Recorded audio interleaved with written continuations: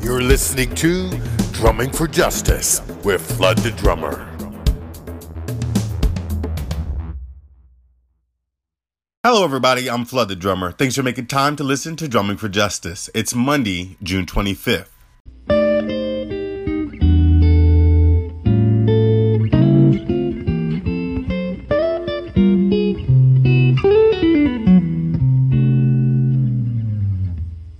This is the AM News Aggregator, where I drum up the top stories you need to know to be informed and engaged. President Erdogan, modern Turkey's longest-serving ruler, won a mandate to govern with sweeping new powers after a double victory in presidential and parliamentary elections. Turkey's main opposition candidate, Muharrem İnce, on Monday conceded defeat in Sunday's presidential and parliamentary elections, calling on the winner, President Erdogan, to end his divisive policies. Erdogan emerged victorious, garnering 52.6% of the vote, according to unofficial results.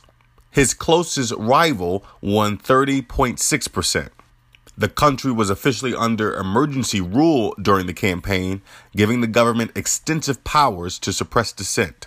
President Donald Trump has said undocumented people entering the United States should be immediately deported without any judicial process, drawing sharp criticism from rights groups who say such a move would be illegal and violate the Constitution. President Trump on Sunday wrote on Twitter, quote, "We cannot allow all these people to invade our country." The director of the American Civil Liberties Union's Immigrants' Rights Project called Trump's suggestion both illegal and unconstitutional. The Council on American Islamic Relations also condemned the president's comments, saying, quote, "This clear call for an end to the constitutionally guaranteed right to due process is symptomatic of an administration that disdains both the Constitution and our judicial system and would subject those who cross the border to the whims of unaccountable officials acting on the twisted logic of white supremacy and racism." Representative Maxine Waters, a Democrat of California, on Saturday called on her supporters at a rally to confront Trump cabinet officials in public spaces like restaurants and department stores to protest the administration's policies. Quote, "I have no sympathy for these people that are in the administration who know it is wrong what they are doing on so many fronts, but they tend not to want to confront this president," Maxine Waters said at a Los Angeles rally on Saturday. Her call comes as the Trump administration faces major backlash over the handling of its zero-tolerance immigration policy, which has resulted in the separation of immigrant families. South Carolina Republican candidate Katie Arrington is expected to make a full recovery after she was seriously injured in a car accident on Friday. Quote, "Katie may require one more minimal procedure, but that is not certain at this time. It is still expected that Katie will remain in the hospital for the next 2 weeks and will make a full recovery," Arrington's campaign said in a series of tweets on Sunday. Her campaign also said Arrington underwent 2 surgeries without complications on Sunday. The United States imported more seafood last year than at any point in its history, and the nation's trade deficit in the sector is growing, federal data shows. The U.S. imported more than 6 billion pounds of seafood, valued at more than $21.5 billion in 2017, according to data from the National Oceanic and Atmospheric Administration, which oversees American fisheries. The country exported more than 3.6 billion pounds, valued at $6 billion. The widening gap comes at a time when Commerce Secretary Wilbur Ross, who heads the federal agency that includes the NOAA, has identified reducing the deficit as a priority for the government. The funeral for Antwon Rose, the unarmed teen who was shot by police last week, sparking several days of protests in Pittsburgh, will be held today. Mr. Rose, 17 at the time of his death, was shot by an officer 3 times last Tuesday as he attempted to flee a car stopped by police.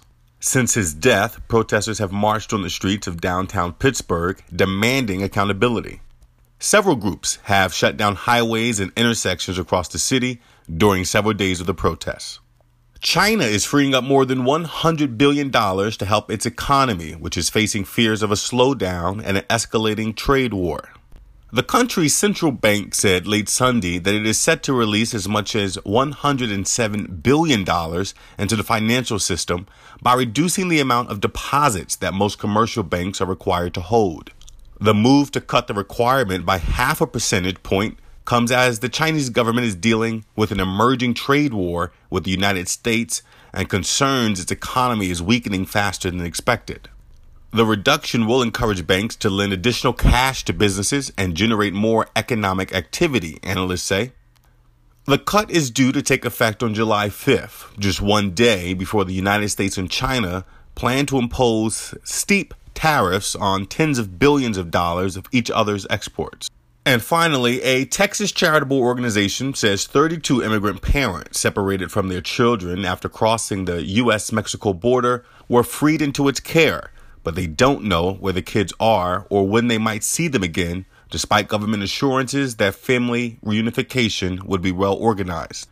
The release on Sunday is believed to be the first large one of its kind since President Donald Trump signed an executive order Wednesday that preserved a zero-tolerance policy for entering the country, but ended the practice of separating immigrant parents and children. U.S. Immigration and Customs Enforcement offered no immediate comment. Ruben Garcia, director of the Annunciation House in El Paso, said the group of both mothers and fathers includes some from Mexico, Guatemala, and Honduras who arrived to this group after federal authorities withdrew criminal charges for illegal entry. That is the AM News Aggregator presented by TechBook Online, a digital-first publisher of original content. Follow TechBook Online on social media at TheRealTBO Inc. and add TechBook Online to your Apple News reader. To hear the AM News Aggregator every morning, subscribe to Drumming for Justice on Apple Podcasts, Google Podcasts, Anchor, and wherever else podcasts are available. And don't forget to follow me on Twitter, Instagram, and Facebook at Flood the Drummer. Thanks so much for listening. Until next time, I'm Flood the Drummer, and I'm drumming for justice.